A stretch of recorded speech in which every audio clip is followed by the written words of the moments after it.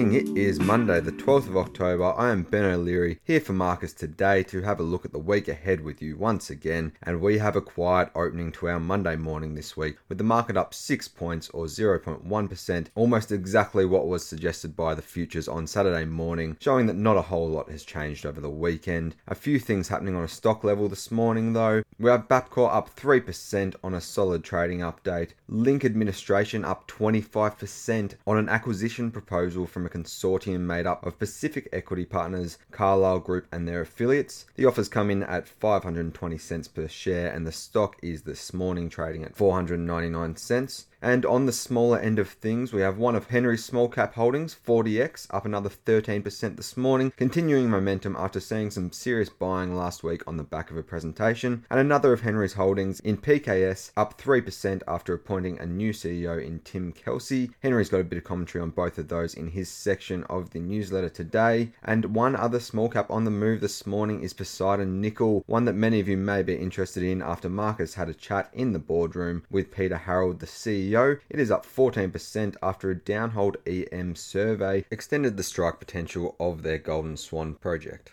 Back outside of the markets, and Trump is unsurprisingly leading the headlines again this morning after tweeting that he is free from COVID-19 and now immune from the virus, which of course there has been no medical evidence to suggest that is true, and that claim has led to his tweet receiving a warning from Twitter for violating its rules about spreading misleading and potentially harmful information related to the pandemic. In separate Trump news over the weekend, he has called on Congress to immediately pass a cutback coronavirus relief bill as negotiations on the broader package remain far from productive between the two parties.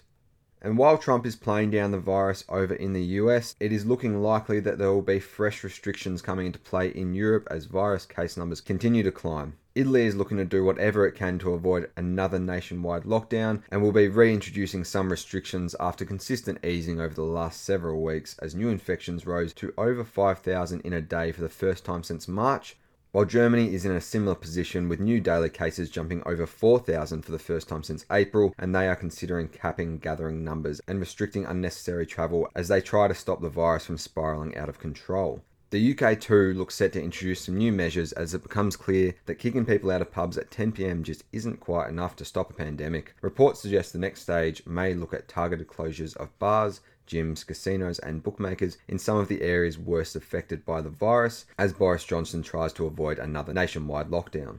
It's quite a contrast to what we're faced with at the moment, with the Trans-Tasman bubble set to start later this week, and Scott Morrison suggesting that it could be expanded to include Pacific Island nations such as South Korea, Japan and Singapore. And it's hard to be too disappointed by 15 new cases and no deaths in Victoria yesterday, when they're talking about numbers in the thousands in many parts of the world, but the rolling average is now back at 9.9, which is above the 5 required to progress to the next stage of reopening, and it does seem unlikely that we will get the full assortment of easing that was planned for next Monday at this stage.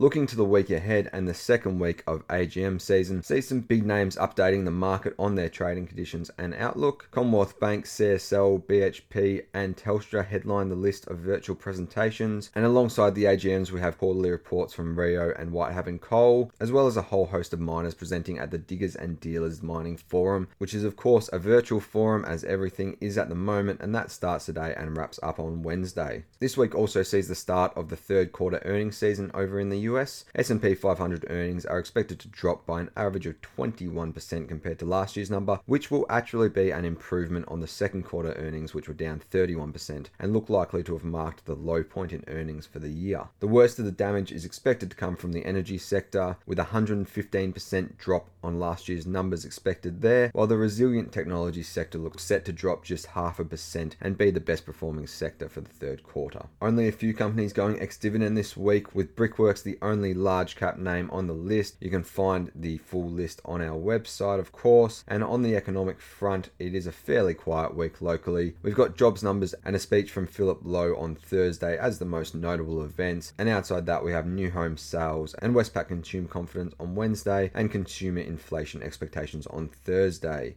Over in the US, we've got a fairly standard week with inflation numbers Tuesday, PPI numbers on Wednesday, New York Empire State Manufacturing Index, as well as import and export prices on Thursday, and retail sales and industrial production on Friday. And of course, the weekly jobless number over there has started to be watched closely as the trajectory of the US recovery remains in question. Elsewhere, China has trade numbers on Tuesday and PPI numbers on Thursday. Japan has machinery orders and PPI numbers today and industrial production on Wednesday. Europe has industrial production on Wednesday and inflation and balance of trade numbers on Friday, while jobs numbers on Tuesday are the only significant release in the UK as they focus on fighting the virus spread. Finally, on the media rounds this week, we have Henry on Ausbiz on Wednesday and Chris on Friday. Marcus and Henry sharing the duties as usual on ABC Radio 774 each day at 10:25am. Marcus' strategy podcast and piece out around midday each day. Yet another exciting buy, hold, sell from Tom on Thursday. Henry's Ask an Analyst on our Facebook stock discussion group Friday 5pm as usual, and an On the Couch podcast with the next of his very special guests on Saturday morning. And that's about it from me. Have a great week, and I'll see you next Monday.